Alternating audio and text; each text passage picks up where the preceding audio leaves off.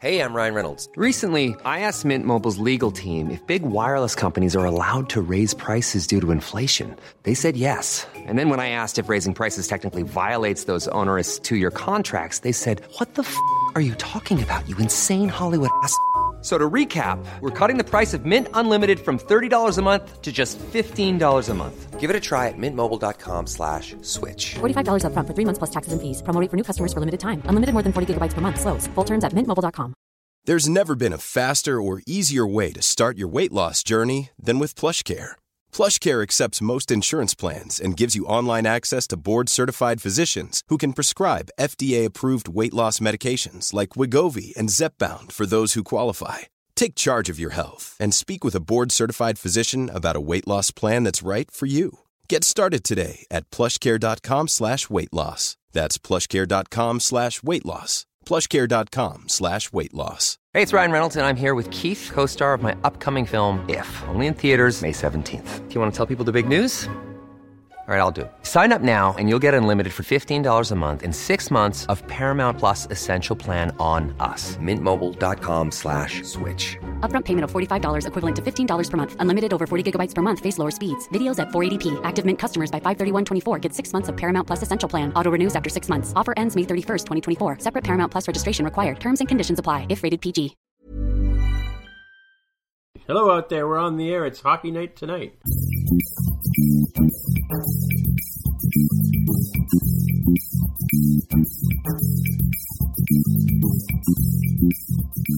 It's the More Than Just Code podcast. This week we ponder the significance of Apple's upcoming October 6th press conference. It's been far too long. Will there be a new iPad or new Macs? What mountains will Apple climb next? We also take an overdue look at Estimote's iBeacon implementation, and we discuss the trilateralization of electrons and their effect on the disappearance of Star Trek hardware. Hey everybody, welcome again to the More Than Just Code podcast. My name is Tim Mitra. I'm with IT Guy Technologies here in Toronto, and I'm joined by Aaron Vey of Innovative in Whitby, Ontario. How's it going? And I'm also joined by Jaime Lopez, who is gainfully employed by OfferUp in Seattle, Washington. Howdy. And we're also joined by Mark Rubens, who is at home in San Jose from Smapsoft. And Mark, say hello. Hey, everybody. Okay, so we were going to do some little bit of follow-up before we get going here. And does anybody have a follow-up they want to jump in with here? Yes. Go for it. All right. Well, let's talk Giver. about... Sorry, Canadian. Giver. That's not even Canadian. It is now. I just claimed just it back. because you are Canadian. Okay, never mind. Okay, so a few weeks ago we talked about iOS 8 adoption, and it was on its normal trajectory of stratospheric performance, and that came to a halt this last week. We've seen reports. Mark, you've been pointing us to the Mixpanel results of late. Right. Correct? Yep. And we've been seeing that graph not climbing anymore. Over the past week, it's hovering at about 46%. Why do we think that is? Why? Just for context sake, actually, I saw somewhere that iOS 7 this time last year was in the 60% range at this time after its introduction. Mm-hmm. So there's no question that the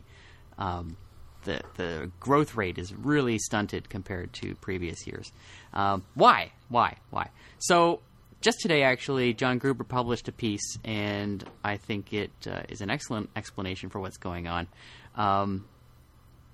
The initial guess was that people had gotten wind of the fact that there were some bugs in iOS 8. Right. And I think I even mentioned my wife last week or the week before holding off on iOS 8 because she'd heard of the 801 update and how I got screwed by that. Right. As it turns out, after we recorded that podcast, I happened to notice that she had upgraded to iOS 8. Oh, okay. Which kind of stole my thunder a little bit. And I said, hey, you upgraded. And she said, yeah, I just saw the thing and I went for it. What the heck? And, of course, it worked out just fine for her. But the more common complaint that we're hearing, and the one that Gruber focuses on in his column on daringfireball.net today, was the fact that the over-the-air update requires 5 gigabytes of free space on the device. And a lot of people don't have that, especially in an era where Apple is still selling 8 gigabyte iPhones, and even the iPhone 6 today starts at 16 gigs, which is not a lot, especially if you need 5 gigs free on an 8 gig phone. Think about that. Yeah, no, I actually had that problem myself, and then I was mildly surprised to discover that if I downloaded it through iTunes, all of a sudden I didn't have to go and do all that cleanup, because I was no way I was going to be able to find 5 gigs of free space on my phone. It's a crazy requirement, and I don't know why that is the case, but and why you can get away with plugging it into iTunes and doing it. Maybe it uses the max storage to unpack it and move the files onto the device. Yeah, I think that's probably the case. Yeah. Unfortunate. It would be nice to find some way around that, but there it is. In fact, actually, I think the better answer is for Apple to ship devices with more RAM. They're just not RAM. Of course, storage space. Yeah. So that's, I think, very interesting and unfortunate. I hope Apple can do something about that, because this is like one of their tentpole stats. Right up there with customer satisfaction is market penetration of a particular OS release. And the next event, under normal circumstances, you would expect even in October, which we'll talk about later, the October event, for Tim Cook to come on stage and say in his gravelly voice, "We're seeing incredible numbers for our iOS 8 adoption, and here's a chart showing it going straight up." That sort of thing. That was my Tim Cook. You like that? It was okay. Awesome. Oh, yeah. I'm going to work on that and come back to you next week. Mm-hmm. There's also, I think, not a lot that's really compelling for just the everyday user in iOS 8 compared to iOS 7. When iOS 7 came out, it was such a different look and feel and all the design change that everyone had to go out and get it, because all of a sudden iOS 6 was really obviously out of date. But it's not so much the case with iOS 8, right? To the average user who's not going to be using HealthKit or HomeKit or any of that stuff, what's the real must-have in iOS 8? I'm not sure there is one at this point. Yeah, and there's a lot of. I had actually heard the same thing, and I was going to mention that I think the look and feel difference between iOS 8 and iOS 7 is insignificant, but it was a huge difference between iOS 6. iOS 6 was looking very tired at that point in time. But I was going to say, there's been a lot of pundits complaining about some of the things in iOS 8. I actually just turned off predictive text on my 6 Plus today, because I was just getting annoyed with Apple changing what I'm saying when I'm writing a sentence. If you don't go back and look at what you wrote, and they've changed, the weather outside to monkey butts or something like that. It's crazy. Or they're just dropping words and making me sound like a buffoon. Not that I don't always sound like a buffoon, but God, I know exactly what you mean with that too. That drives me crazy. Yeah, I mean, where you could be typing a second word and it goes back and replaces 2 words ago. Yeah, and it's funny. I've noticed a lot of times, I don't know. I really have to go back and think about this, because even when I'm writing emails on Mavericks, I find that sometimes their helping me type is a little too intrusive. Very often I'll type the word "your" and it comes out as "you," and I sound like a buffoon if you read a sentence like that, right? What about the word suggestions on the keyboard? Do you guys use that? That's what I'm talking about, the preemptive word sentence thing, right? Where you select the word on the top of the keyboard. Yeah. We're talking about autocorrect, right? The autocorrect where it goes back and fixes what you've typed and does it. Well, it's not so much autocorrect. I think a lot of times it's a bit of both, because I don't know if you've noticed on the left hand side when you start typing, a couple of words together, it kind of thinks what your next word is going to be, and it'll because sometimes I'm typing at speed, and I'm not a touch typer, so I may misspell a word or two. And then it just sort of thinks that maybe I'm talking about monkey butts, or whatever, the rocket sauce, or what it thinks I'm trying to type. One of my main complaints about iOS for a long time has been, how it stores words that you use on a regular basis over time, and they become the sort of go-to words when it tries to help you with autocorrect. I wish there was a way to clear that out. Because I've always updated my phone from one OS to the other, and it's always been the same profile, so I suspect that my autocorrect profile is carried along with me. And very often I'm testing phones in different languages, right? So, words that are acceptable in Spanish or in French, all of a sudden start showing up in my English typing, which is really annoying. Yeah, that's definitely doable. You can do that. How would one do that, Aaron? Well, it's in it'll the be in the show notes. Okay, I'll send you the link and you can add it to the show. Oh, notes. it's going to be to reset my phone again? I hate having. You're not resetting the whole phone. No, not that. It's not. It's the same area, but yeah, it's not. It's not resetting your whole phone, which will not destroy all of your iCloud documents. I'm sorry. The whole "did you turn it off and turn it on again" was funny when it was Windows. It's not so much funny now that it's in the Apple world. Yeah. Mm-hmm. Anyway, so for me, I actually do use the suggestions on top of the keyboard, and I've noticed that it gets better and better over time. So, granted, I'm not trying to do different languages and whatnot, which would understandably mess up that. So I guess in your case, if you're typing monkey butts statistically more often than the average person, that's probably why it's coming up, right?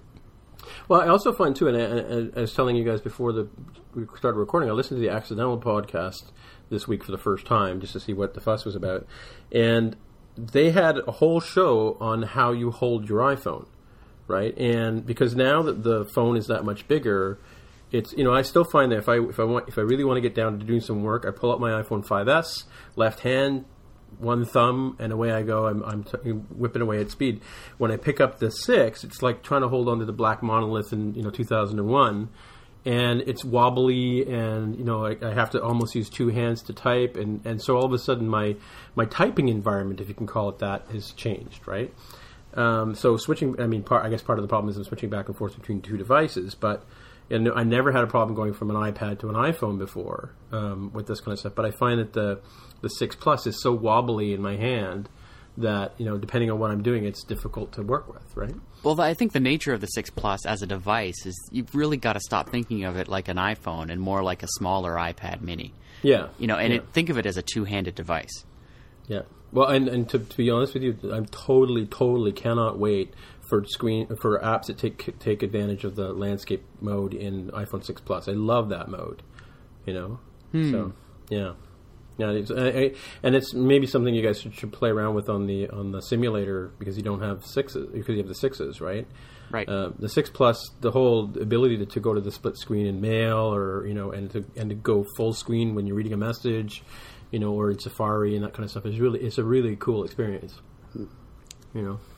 Yeah, I believe it is. I've been working, or I was working on an app that was for the iPhone, and I was actually doing that, creating a landscape split screen view, not for the 6.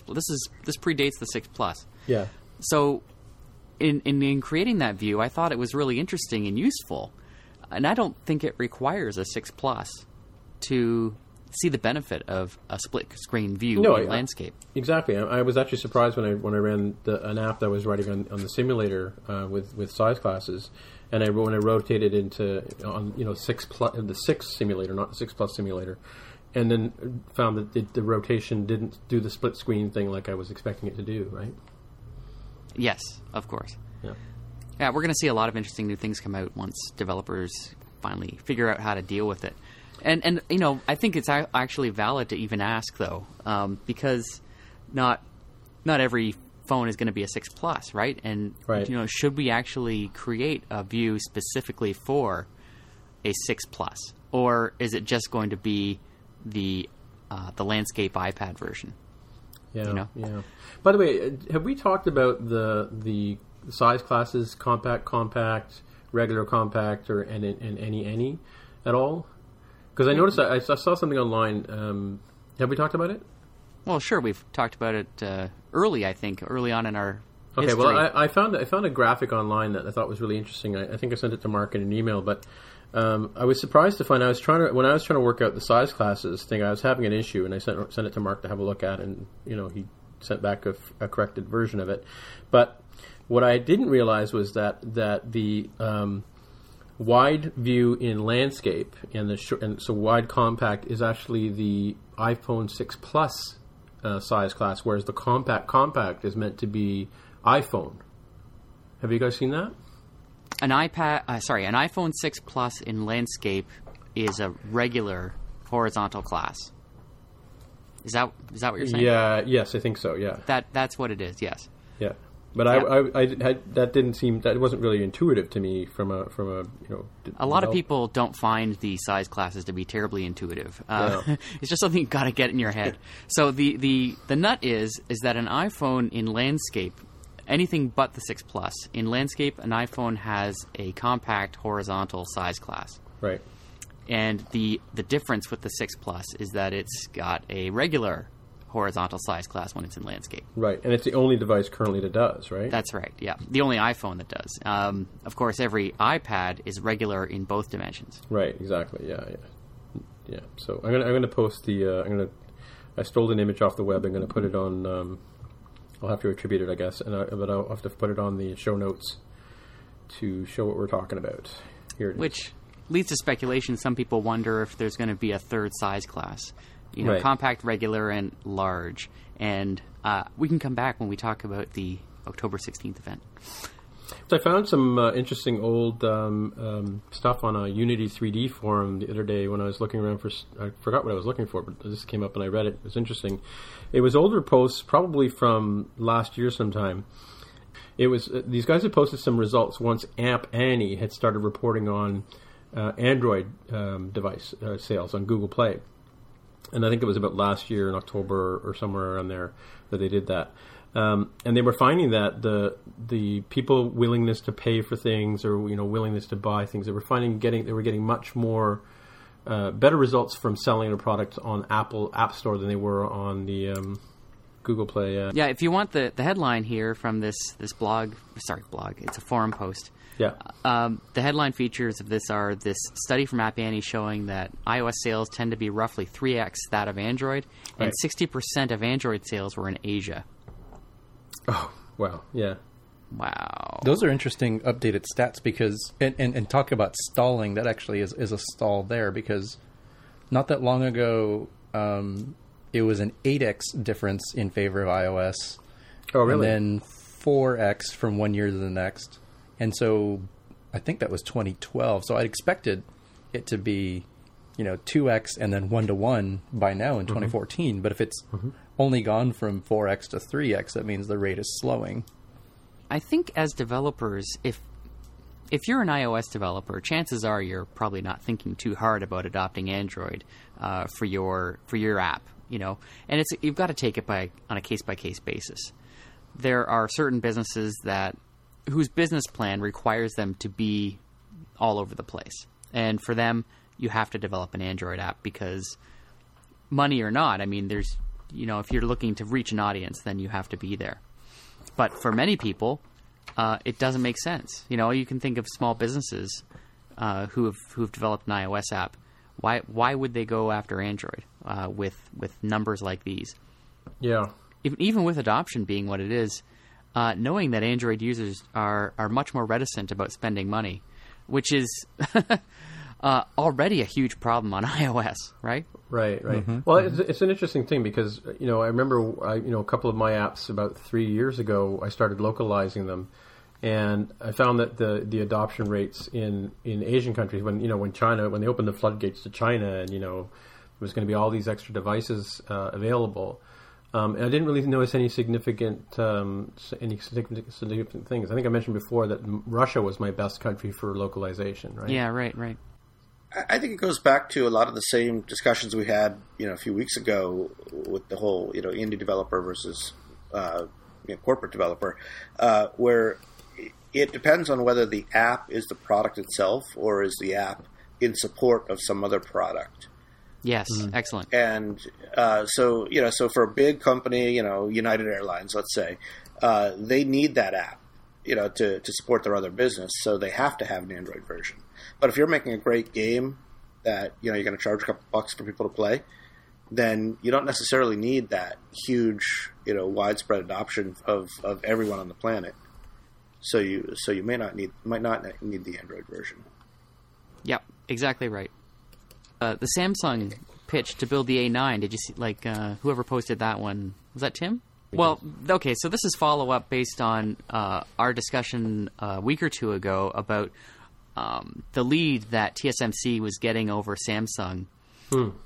And Mark had actually jumped in with his huge chip building knowledge and schooled us all, but me especially, about chip manufacturing. And this article that someone pasted in. Yeah, no, it was me. It was me. Okay, it was me. I'm sorry. So the interesting thing here was one of the things we discussed that time with Mark is TSMC producing the A8 or is it Samsung? And at the time, it seemed clear that it was TSMC, but that's not entirely true, as this article lays out. This is a Loop Insight. Dave Mark posted it there. It's Jim Dalrymple's site.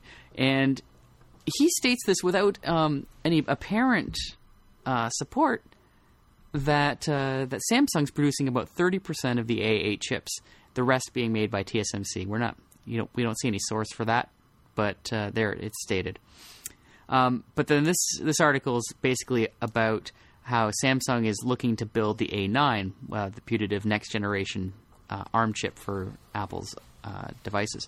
So, and the reason they're getting that is because they have a 14 nanometer process, which is a big step. Actually, it's a little step, isn't it? Ha ha!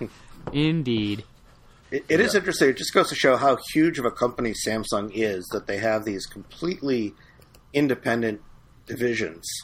You know, they have a chip building division that really has nothing at all to do with the phone building division, which has nothing to do with their appliances or their weapons manufacturing. That's right. That's right. Yeah. So it's it's not surprising that Samsung would be trying to get more business because of course it's an enormous business. Exactly. Yeah. If you saw I just saw today their chart for the way their revenues break down between their divisions.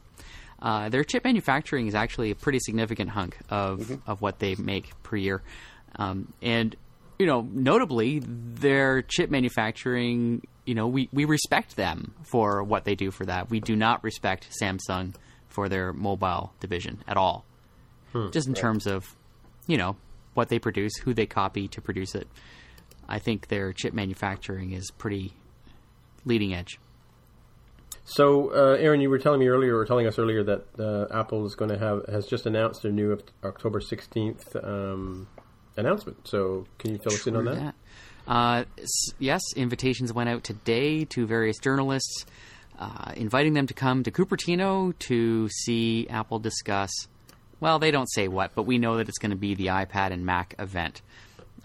The invitation features a crop of the Apple logo rendered in 6 colors, as the original Apple logo was, and with the statement, "It's been way too long." So, I was kind of hoping that we could have a little discussion, round table, as we do, about what you think they're going to announce. It's been way too long. It's been way too long. What does that mean? Well, I mean, they already came out with the Mac Pro, so that was way too long. Apple TV. 4K Retina displays. Yeah, Retina displays. It's been way too long since we've wanted one of those. 4K displays, too.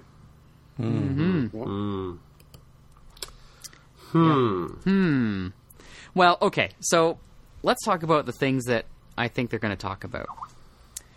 So one thing is, I think it's a shoo-in, actually, is new iPad Airs and Minis. We've heard discussion that the iPad Air 2 may be fractionally thinner, include the new A8 processor, Touch ID, and come in the same colors as the iPhone does, including gold, right? Notably gold. Right. To me, this, is good. It's evolutionary, but, just like the iPhone 6 even, which was fine, but I don't think made it as the biggest announcement at Apple's last meeting. I think that this will be interesting and good, and we'll be happy with it, and we'll move on. What do you think? Do you think there's going to be an iPad Pro? The big giant. That's the next thing I want to talk about. Yes. Sorry. No, it's okay. Yeah, that's the next thing I want to talk about. There's this speculation about an iPad Pro. Aaron, yes, Tim. So, Aaron, do you think there's going to be an iPad Pro coming out? Well, that's fascinating. It's wonderful that you should ask. Okay. Yeah, I don't know. Do I think so? No, probably not. But maybe. Well, I mean, they already made oversized phones, so why not make an oversized iPad? Why not make an oversized iPad? And maybe this is what we've been waiting for in terms of this size class thing. being not just to support larger phones, but also iPads that support multiple applications. Is it possible that Apple is going to build an iPad that includes features in the OS that we have not seen in any other version of the iPad? I don't know, but it's possible. And just this last week, we saw a very, well, to me it was a hilarious news article proposing the idea that Apple would create a hybrid version of iOS that includes OS X functionality. So that with a single iPad Pro, you would have sort of like a Microsoft Surface, this bastard child of both OSs running on one device. Which to me, of course, is the exact opposite of what Apple's been moving towards ever since 2007. So it seems incredibly unlikely, even though I would love that piece of hardware. Really? I think so. For nerds like me, I think that would be fantastic. But in practice, I think it would probably suck. And well, I think there's most sort of people there wouldn't has like to be it. sort of a the Heisenberg compensator kind of rule of Star Trek, Apple inspiration, factors. In fact, Wow. the fact that we never saw a Starfleet captain hold anything bigger than the current iPad. There were pads in Star Trek that were bigger than the Really? 9.7-inch iPad. Yeah, we've seen some big ones. I don't know. My favorite technology in Star Trek lore is Star Trek lore is the Heisenberg compensators. Are you guys familiar with those? That's related Was that to the the fake thing transporter. that... Yeah, it has to do with the transporter. okay. The reality is Heisenberg was this dude who determined that in order to measure the position of in order to transport people from one place to another, you have to break down their atoms and whatever and reassemble them on at the other side, which raises a whole bunch of other things about what do you do with the original guy? Do you kill him off and keep the copy? But in order to do this, you have to measure the position of every neutron and proton and electron around an atom, right? And Heisenberg came up with this idea that it's such a small thing that even just the process of measuring the position of these things will influence where they are around as they orbit the atoms and stuff like that. So, in order to make the transporters work, Starfleet built in Heisenberg compensators.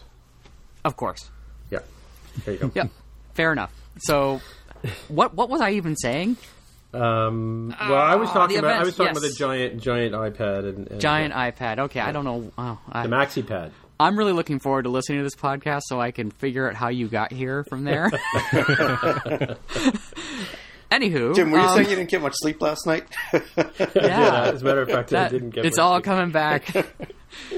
Okay, so iPad Pro with hybrid OS X iOS, and I'm gonna put a big no freaking way right beside that. Oh, this is a item in the list. hybrid Mac OS iOS. Hybrid, thing? yeah. As Yeah, soon as you no. observe it, it changes and disappears. Okay, Oh. maybe that's how you got here. Anyway, so I can imagine there being a larger iPad, especially if it allows multiple apps to run side by side. I can picture that. I can even say that would be possible. But a hybrid OS running OS X in some mode and iOS in other modes just doesn't seem possible or at all what Apple's strategy would be. So It would be kind of a Okay. big thing technically. I mean, that would mean OS X running on an ARM processor, which it hasn't happened before. quite right. But Well- you got to know they're doing it, right? Yeah, I mean, we've talked yeah. about this before. Well, yeah, too, they told but- it for years. They told us that they couldn't run on Intel, and yet they had been doing it for 5 years at that point. True. Yeah. So, If you want a preview of what such a beast might look at, look at Windows 10. I mean, that's precisely what Microsoft is trying to do here, right? Trying to marry Yes. the touch interface with the classic interface. And I think Apple's position there has been really strong and clear. They're saying there's no way that's the right way to go, that the system, the OS, has to be true to the hardware it's running on. And I think if they did a hybrid OS, it would be them admitting that they were wrong all this time. I don't think that they would do that. Well, that was a Steve Jobs thing. I'm not sure that Tim Cook has ever actually said that. Has he? Yeah.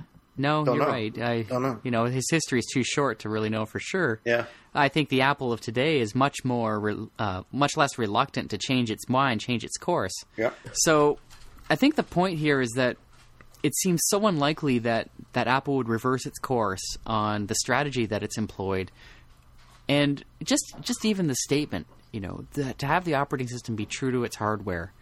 You can't imagine Johnny Ive sitting in a room and looking at the result of a hybrid operating system on a device meant for touch input and be cool with that and not flip every table in the room.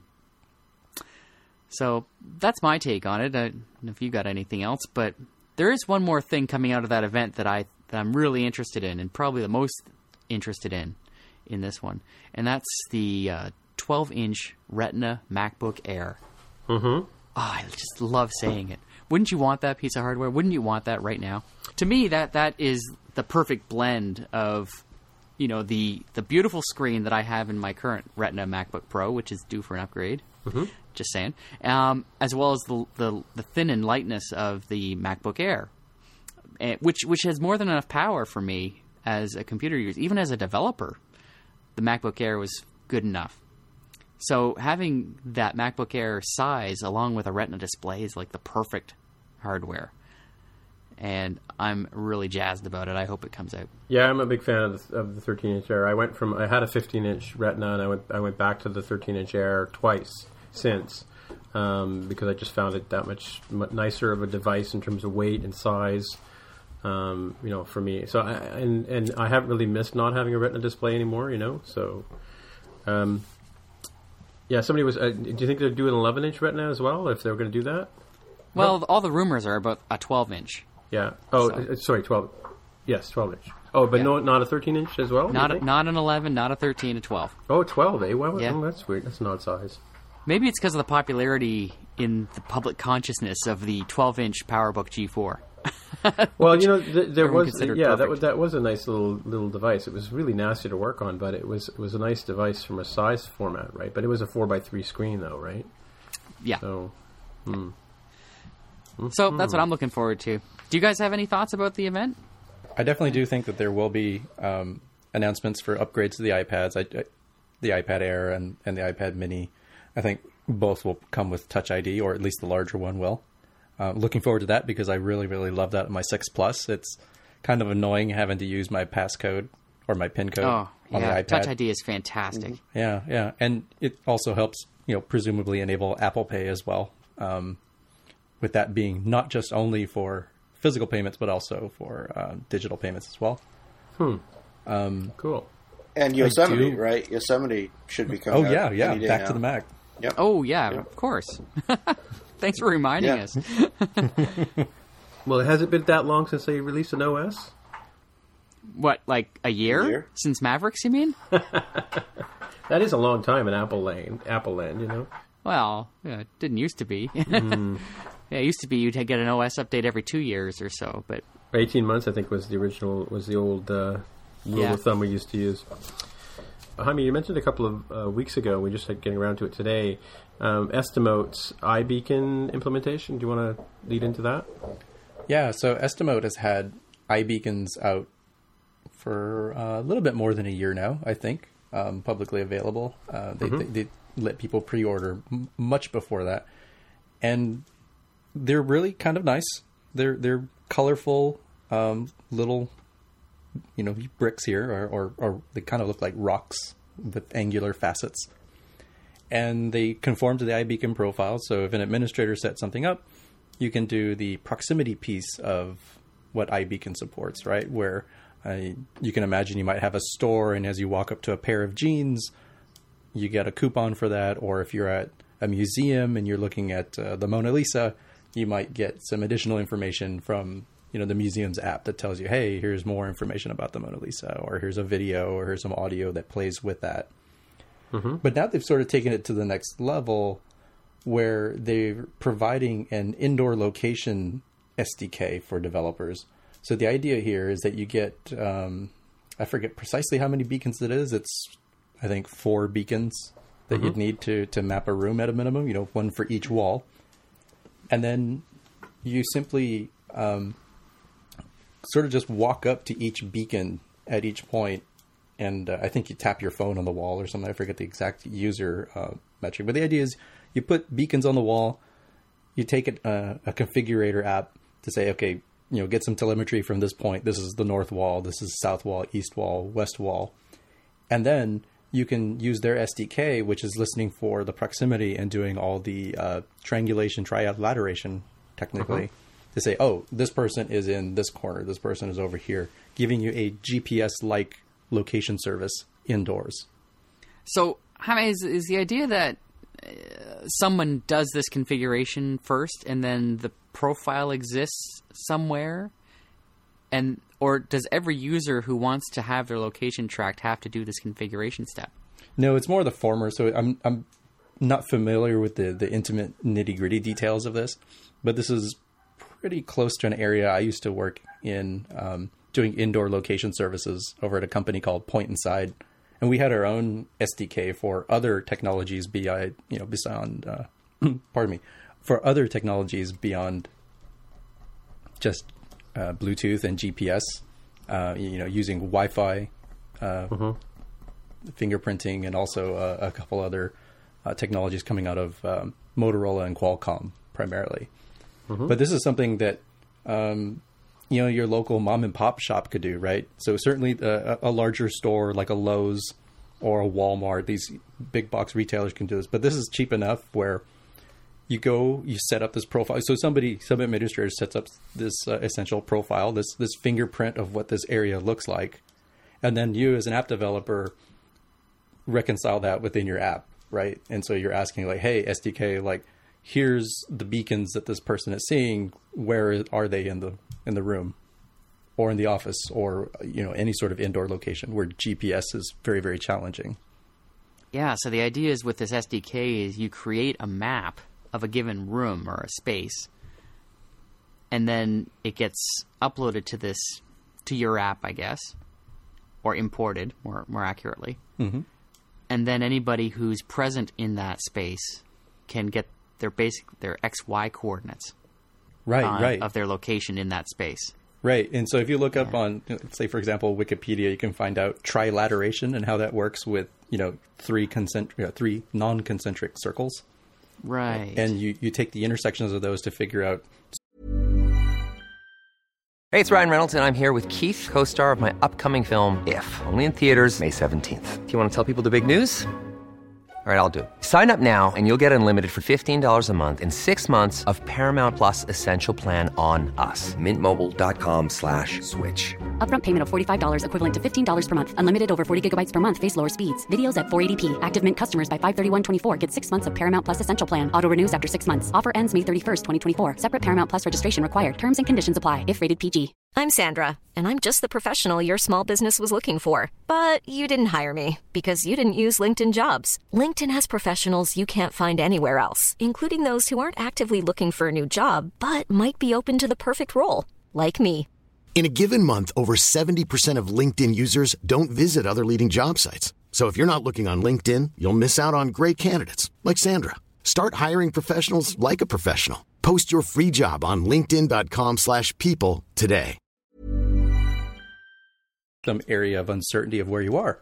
And so you can imagine if you say, hey, I'm looking at beacon 1, beacon 2, and beacon 3, and I have so much signal strength, the RSSI, RISI, I think, I've heard it referred to before. Yep. From, is 10. I don't remember the actual units. It's 10 from this one, it's 8 from this one, and it's 3 from this one. It's like, okay, well, I'm much closer to this one, slightly over the left, slightly up in this direction. And you Those are decibels that it's measured in, by the way. So the RSSI. Right. So that's what you end up using, right? So there's a little bit of challenge with Bluetooth LE in that it's subject to weirdness in the waveforms for things like water, and people being made of water will make this kind of challenging and interesting if you have a ton of people inside something like an Apple store, for example. Right. But I think in most cases it will work well enough, right? It's not going to tell you, hey, this person is 1 inch to the right of the other person. But if you're, several feet away, it's better than what you'll get out of GPS, which in many cases can be 300 meters to 3,000 meters off, depending on all, lead paint in your house or metal frames at a big box retailer. Because the radios are in space. This is really interesting. Like I've been working with iBeacons in my current project right now, and I've noticed, just like you've said, Jaime, that they're kind of unreliable in terms of determining distance. I can tell you that you're close to a beacon, but like the core location APIs that you use for iBeacon kind of come with like 3 proximity enums, basically: immediate, near, and sort of in the area. I can't remember what it's called, but they're very non-specific. Yeah, actually, there's a good talk I've seen a couple of times with Bob Cresson of KS Technologies, and he did a talk at the 360 IDEV, and I was just looking online to see if there's a video of his talk, but he went into quite a bit of detail in this last talk about the realities of actually measuring stuff with iBeacons and low energy Bluetooth because of the whole RSSI and strength of batteries, and it's the similar thing to like geolocation. You set how accurate you want the proximity to be, and then of course that chews up battery on the iBeacon itself. But he actually gave everybody at the conference a couple of iBeacons, or at least one at the NS North conference and one at 360 IDEV for us to play with, right? Yeah, this is just the old AM radio problem, right? Where AM radio, the reason you got so much noise and static and all that is because the signal is directly dependent on the height of the magnitude or the amplitude of the wave that you get, and if it bounces off of things or if it's going through some area where there's some attenuation, like through a water-based person, then you lose signal, and so the signal that you're trying to measure is very inaccurate, and so it's the same kind of problem here with the triangulation that you're talking about, Jaime. If one of the signals is off by a little bit for whatever reason, battery or someone standing in the way, then your signal is just completely off. The cost here is you can buy 2 dev kits with 3 beacons each for $200. So, and that's what they say you need for an average room. Right, and that's for Estimote in particular, and I think they're on the mid to high end range of beacons. There are other companies that do more sort of enterprise class ones that cost much, much more per beacon, and there are some who do much more commodity beacon type things that, these all vary in terms of, how long do the batteries last, how consistent is their waveform. So it's not a perfect circle or sphere, I guess. There's all sorts of weird oddities that can happen. And that talk at 360 IDEV actually had a lot of good information about that I think people should take a look at. But in terms of getting you most of the way there, it's yet another thing that people can do, right? So we've seen people do things like indoor location, even Google do things like indoor location at very, very large venues like airports, stadiums, for various sporting events. But that's quite a bit of a different challenge because you can largely get away with using some measure of GPS because you want rough area. But when you go into the small in-store experience, like at a boutique shop or even something like an Apple store, even the larger ones, then you need something that's much more intimate in terms of giving you your information. And you also want something that's not going to be affected by, we're in the middle of Chicago or Toronto, and there's all sorts of huge towers that are impacting our ability to get GPS signal or even cellular network signal, right? And you're looking for secondary connectivity like Wi-Fi and Bluetooth beacons. Do we have anything else? Well, I was going to say for the geeks in the crowd, I just dug up my notes from 360 IDEV that Bob Cresson was talking about, and he was talking about this last thing that we were just talking about with RSSI or RISI versus accuracy. People tend to prefer accuracy, but then that chews up battery. There's 3 things within the iBeacon kit, 3 sort of properties. One is accuracy, so beacon.accuracy, and then beacon.proximity, which is an enum.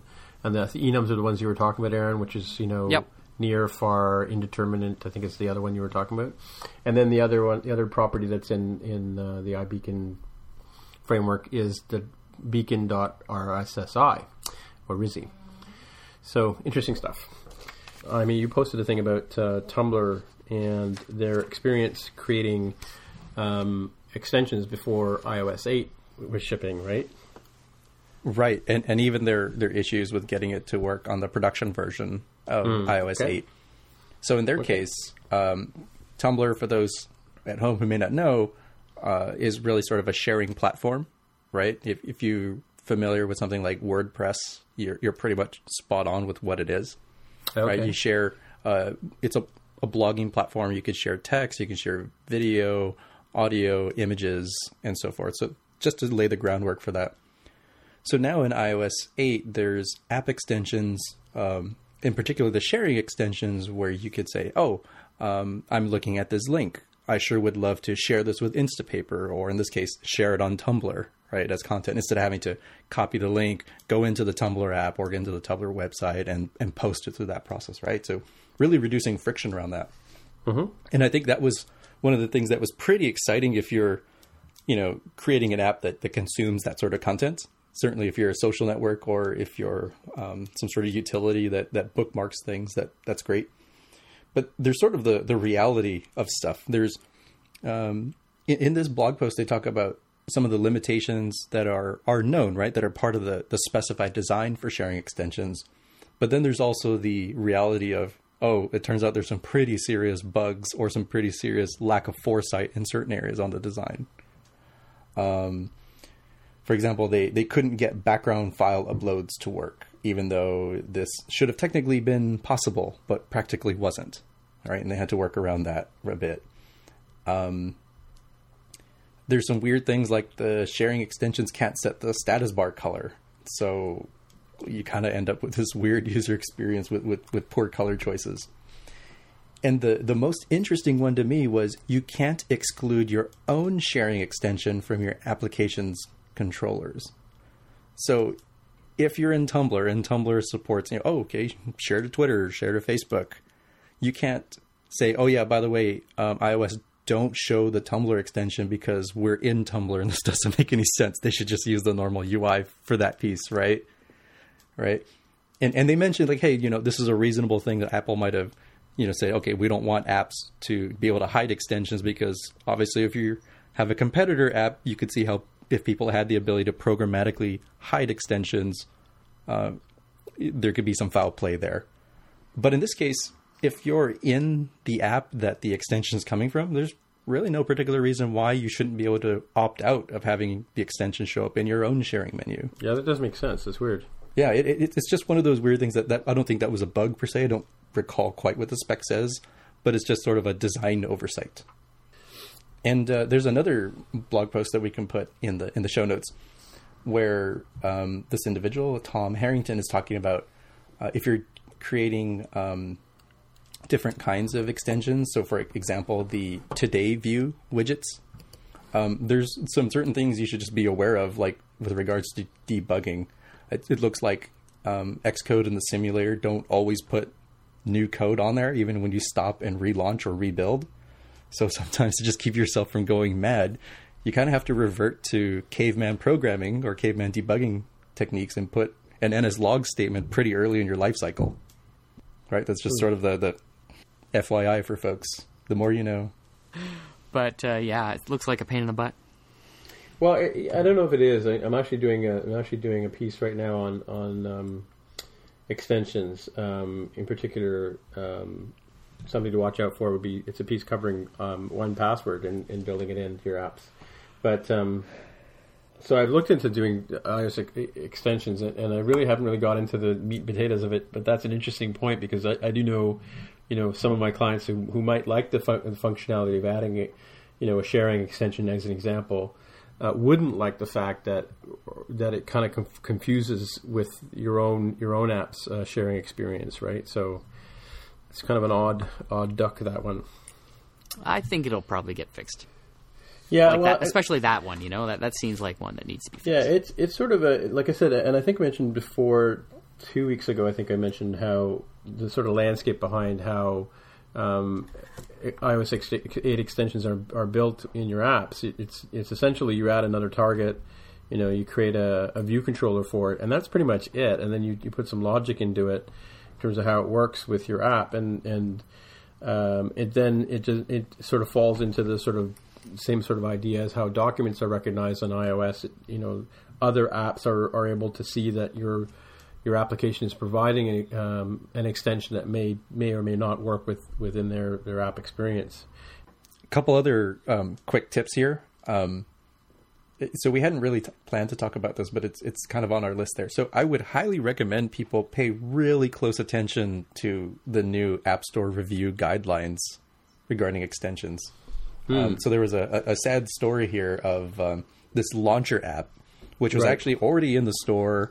And the basic idea behind it, and we can have this link in the show notes as well, is you create these like shortcuts. And from the images provided here, like, I can have a launcher piece that says, okay, well, call my wife, or take me into Facebook, map my directions home, all these kind of nifty things. And they have kind of an interesting little UI to do that, right? And they're probably using something like the deep linking sort of thing to do that into other apps. And then at some point, it just kind of got pulled out of the App Store, right? And there's a whole lot of speculation as to why that might be.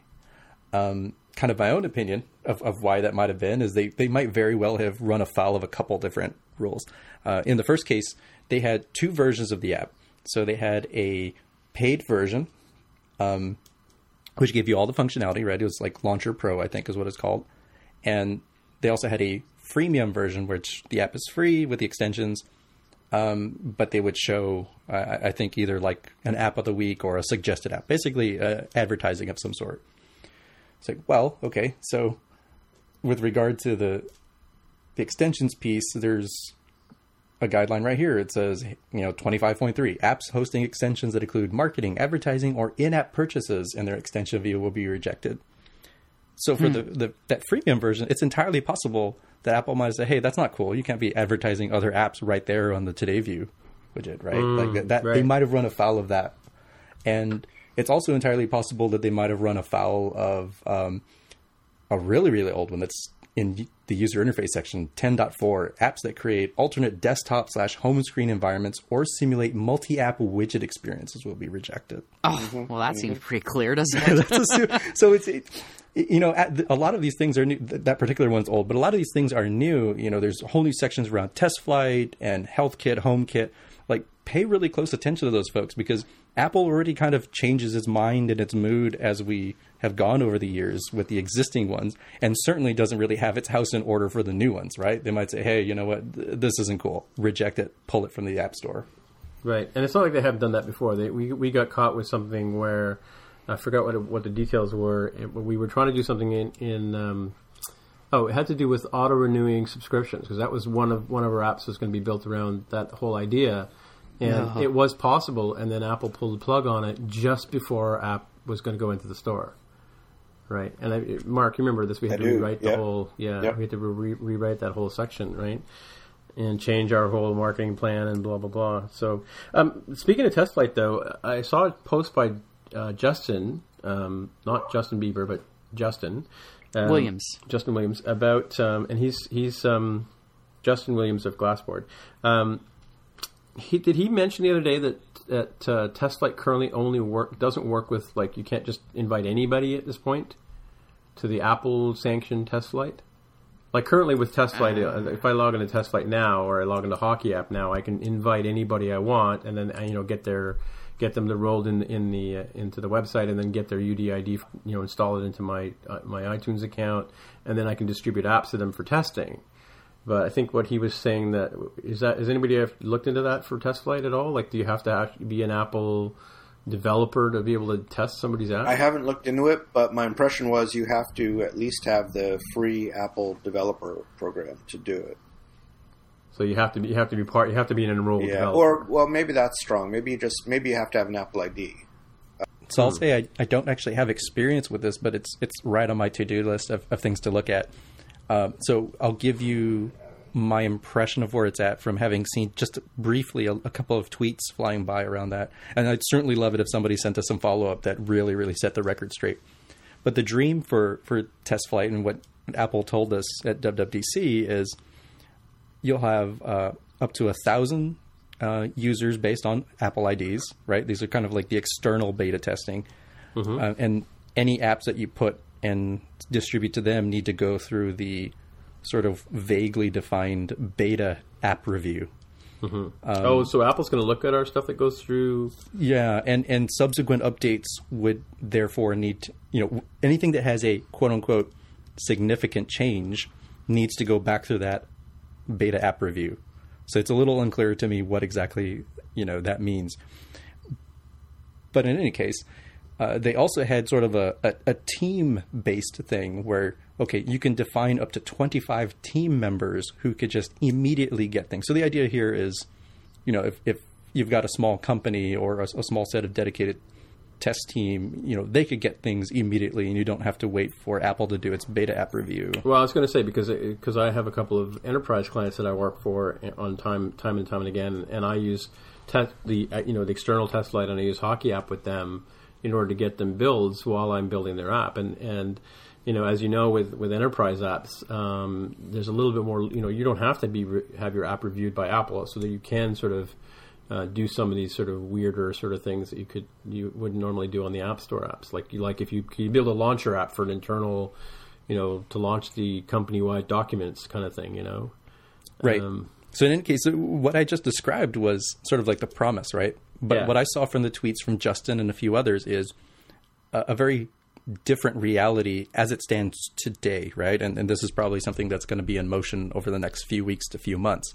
And that's that the 25-person team piece is there, and the 1,000 piece is not there. So you can't have the broad distribution for beta testing mechanism right now, as of today.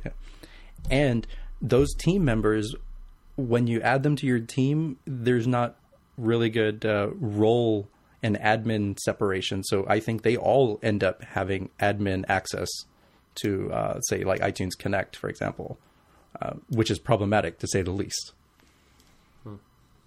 That's Apple being Apple right now, eh? That's the third Apple Store, I think we'd call that, wouldn't we? I see what you did there. Yeah. I think we just need to back the heck off this thing right now. We'll just keep watching this, and I'm not touching that with a 10-foot pole, right, until I hear that this thing is clear. Right, but when you get your gold 10-foot pole, are you going to touch it? Yeah. Okay. All right. Cool. So there was a rumor a long time ago that the 100 device limit had been raised to 200 devices. Has anyone ever seen evidence of that? No, I actually just went in the other day and added some stuff, and I didn't really notice any difference. I think I'm still. As a matter of fact, I still saw that I had under 100 to work with. Yeah. Likewise. Yeah. Ditto. Okay, well, I think it's time to wrap up. We should probably go around the table as we usually do and sort of see if there's any new and interesting technologies that people have. And I think, Aaron, you have a pick for this week? Sure do. Just today, we saw the launch of Panic's SSH app, Prompt. Prompt 2 was just released. It's a new version. It replaces the previous one, and it's an upgrade. Sorry, let me rephrase that. It's a new app, and it replaces the previous one, so you're paying for it again is the idea. Sort of like Tweety 2 back in the day, if you remember that. Mm-hmm. With much less rage, at least that I could detect. So anyone who bought the first version will have to buy the second version. And if you have need to access remote servers from your iOS devices, Prompt is the way to do it. It's such a terrific app, and it includes some new features. The last release that Panic did was just last week or the week before, and I mentioned that as well, Transmit, which brought a new feature from Panic called Panic Sync, which allows you to have your credentials for any particular server that you access accessible across devices. Oh, cool. So, as for Transmit, you could have your server settings sync up to other Transmit instances, say, running on your Mac. And sadly, there is no Transmit for the Mac that supports this yet. When it does, though, all my Transmit saved servers are going to pile into my iPhone and my iPad, and I can't wait. And Touch ID support, better security, nice new look, now including clips. The great thing I like about Panic Sync, listen to me go. the great thing I like about Prompt That's why we love you, buddy. Thank you. And I hope that's why I love you too, because you edit this crap out. Maybe. Yeah. The thing I really like about Prompt is the way that it manages the keyboard. So when you're in the shell managing servers, you often need all these special keys, the slashes, the tildes, the tabs, arrow keys, things like that, which are famously inaccessible on a standard iOS keyboard. The keyboard in Prompt includes an extra row at the top, which is configurable and makes it super easy to manage all those special keys. So it's actually really quite pleasant to SSH into a remote server from your phone. And so I heartily recommend Prompt if you are in any way responsible for remote servers. Oh, that's a good idea. Yeah, no, I was kind of wondering what because I do on a regular basis have to open up a terminal session to one device or another, and I was really glad that you brought up Transmit. I didn't use Transmit as an FTP client on the Mac, but I started using it on iOS, and I haven't really got around to doing anything with it. But yeah, the SSH thing and being able to see what's going on in the servers is hands down a number one thing on my list. So for sure. And there's one more thing I want to mention too, is that another recent release feature of iOS 8, I don't know if it's actually tied to iOS 8, but it's new anyway, are app bundles. So developers can take their apps and put them together in a bundle, and that's what Panic has done with Transmit. You can buy Transmit and Prompt together for $16.99 or $10 for each of them individually. And just like sorry, let me start that again. You can, if you've already got Transmit, like I did, you can complete your bundle for the price difference. So you can still save as if you had bought the bundle if you have already bought one of the apps. Cool, yeah, because I'm glad you mentioned that, because I was just thinking, oh, I already bought it, Yep, it's all good. All good. Go back in. Okay, so Jaime, do you have anything new for us this week? I do. And continuing my theme of talking about widgets and extensions, I've got an app to talk about today called Widgets. It's WDGTS, and we will have the link in the show notes. And it's pretty much just an app that is a collection of widgets. Like, you go to the main app, and it's really just to help configure the widgets or to teach you how to use them. But it provides some interesting, useful utilities if you want them, right? You've got a calculator that you can have right there in the Today view. Perhaps not so great on iPhone, but on the iPad, which doesn't come with a default calculator. Totally handy. If you live near Canada, like I do, a currency converter is something that I probably wouldn't have, all the time, but if I'm going to go on a weekend trip, turn that thing on. Time zones as well. Just like this podcast is a transcontinental multi-time zone experience. Or if you're going to go travel, or if you're interacting with people, you can just say, oh, we're people in New York, California, Singapore. Pretty handy. Also the calendar view, which gives you a full view of the month, which sadly the standard iOS one does not do. And that's a great sense of pain for me, because I always had to tap on a meeting event to go into the calendar if I don't want to go rooting around or searching for the calendar app. And it's sort of the bringing up the rear is the photo frame. So if you have some favorite photos you want to see from like your recent trip to Hawaii, you could configure that and it just sort of shows those.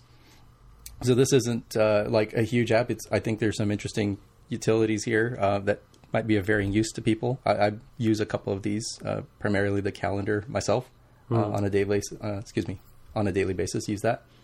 But I think from a business standpoint, this is kind of interesting where people could create apps that are really just collections of widgets, right? So you could imagine other things like if you're into location services as a business, you might want to have a utility that says, hey, like, what's your lat long position? What zip code, what city, what neighborhood does that belong to? There's a free app idea out there for you guys. Oh, cool. One of the things I found when I was tooling around on the internet this week doing some research on stuff is I found a post by Ben Shearman, I hope that's pronounced correctly, called 75 Essential Tools for iOS Developers. And it's like one of these aggregate pages where he's listed off a whole bunch of different things that you can use in your developing of apps, whether it's planning design tools like Briefs or Sketch, where you can actually assemble. These are paid for apps actually that allow you to assemble iOS components together to build your views, if you will. And he's got links to some of the Photoshop files, like the one from Tien and Lax, where they put a whole bunch of iOS 7 components together, and you can build in Photoshop. You can build views that way. He's got a link to something I had just downloaded before I found him, actually, called Banjo Actions, that allows you to do things like Banjo Actions are actions that go into Photoshop that allow you to create icons using a grid for your application, and some of the actions that he has in there are automate the whole process of creating all the different size icons that you need in your app. So, you need your 1024, your 144, your 172, your 54, and so on and so on. I forget, 29 pixel and 40 pixel at 2x and so on and so forth. And I'm sure the 3x is going to add even more to that. And he lists things like Git. I noticed he didn't list the Git app though in here. And some things like Xcode plugins if you're working with CocoaPods and stuff like that. Some utilities you can put into Xcode itself to actually improve the experience. Talks about other types of things like Vim and XVim and Color Sense, and some things like one of them was kind of cool. I haven't really looked at it yet, but there's one called KS Image Named, which is an extension you can put into Xcode. So when you're typing in an image name, it'll autocomplete the names of the images that are in your app right in the code, which is kind of a pet peeve for me. And a bunch of other stuff. So it's kind of a cool little site, and I'll put a link to that on the show notes. So 75 essential tools for iOS developers. The other thing I want to talk about too is I've been using various PDAs. I had a Newton in the original day, and I went through the Newton, all the different kind of Newtons, and sadly those were stolen. I had to switch over to Palm OS, and I've been trying to work with tablets for a long time, and I was a huge fan of the iPad when it first came out, and that's why I totally became an iOS developer, because of the iPad. But the challenge for me is because I come from an artistic background, a lot of times I want to draw things, right? And, I want to sketch things out on paper, or I'm talking to a customer and, we'll pull out a blank sheet of paper or a notebook or whatever, and I'll draw things to try and explain what I'm talking about visually in picture form. So I've tried different things. I have a keyboard for my iPad mini now to facilitate typing when I'm in meetings. I've got the little stylus pencils for doing sketches using Adobe Ideas or Alias Sketch. But I was in the local Best Buy the other day, and I saw this book that said it worked with Evernote, and it's from Moleskine, and it's just basically a sketchbook, and it's 8 inches by 5 inches or so, or 10 inches by 5 inches, and it's your typical bound notebook.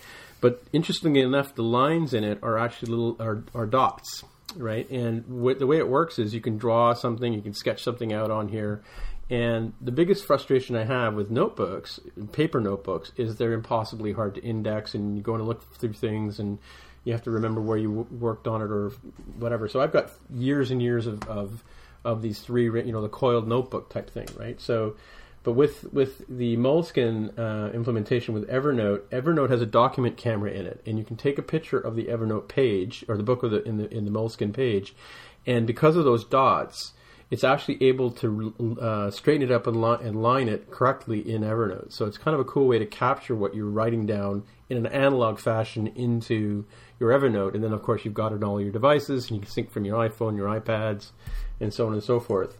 And apparently I couldn't get this working. It really wasn't trying very hard to get it to work. But apparently it also does optical character recognition if you send the note up to Evernote servers, which is kind of another cool thing.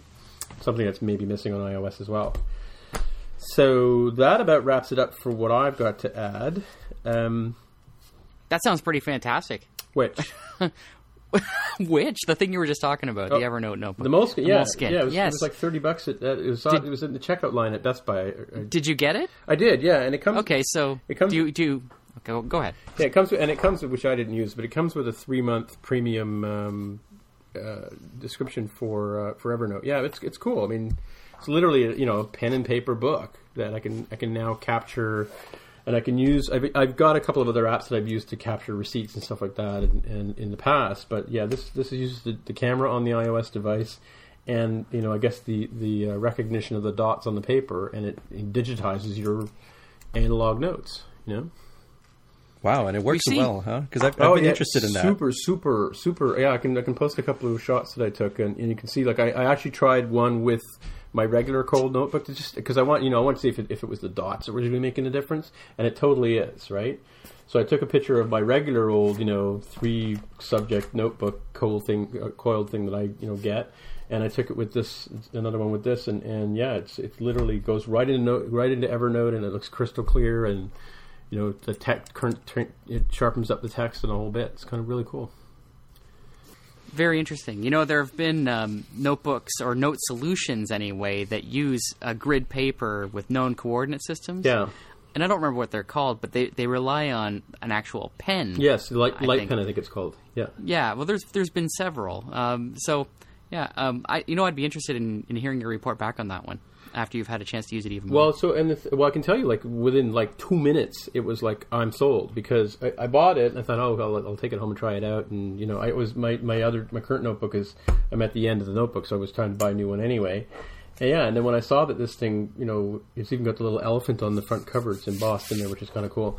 But Evernote's been doing a lot of different parts, desk accessories and stuff like that. They're sort of branching out and diversifying a bit of their stuff, I guess, to try and capture some of their money back that they put into development. But it's a really cool little experience, and I'm really happy I sort of stumbled across it. All right, so that's about it for today's show. Aaron, where can people find you? The usual spots, at Aaron Vey on Twitter, aaron.vey.ca on the web. And Hami, where can people find you? At Dev with a Hair on Twitter and www.devwithahair.com. And Mark, where can people find you? Mark R at smapsoft.com or www.smapsoft.com or at smapsoft on Twitter. And sometimes I'm in LA, sometimes I'm in San Jose these days.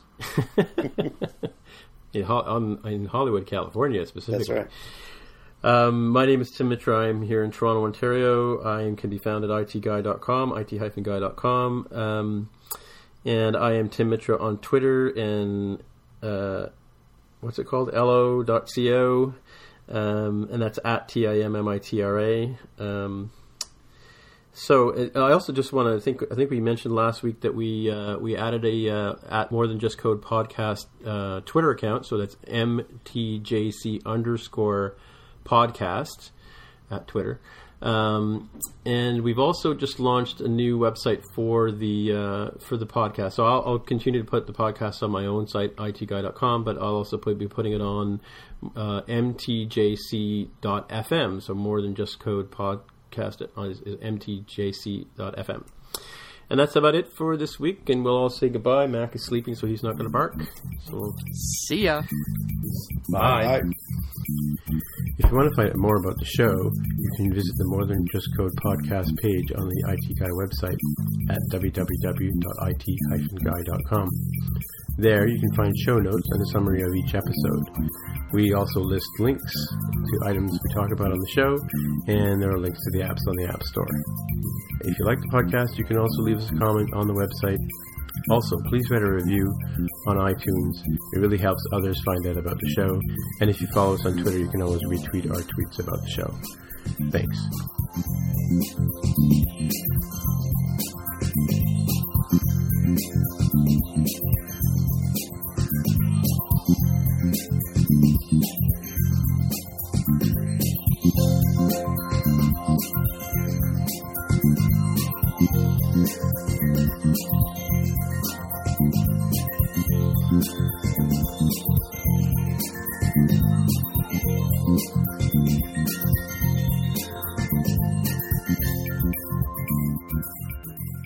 I listened to the Accidental podcast for the first time. Ah, yeah.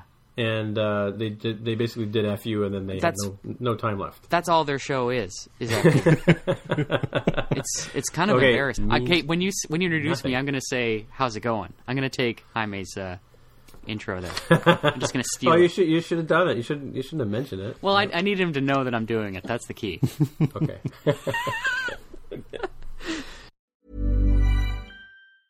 Planning for your next trip? Elevate your travel style with Quince. Quince has all the jet-setting essentials you'll want for your next getaway, like European linen, premium luggage options, buttery soft Italian leather bags, and so much more. And is all priced at 50 to 80% less than similar brands. Plus, Quince only works with factories that use safe and ethical manufacturing practices.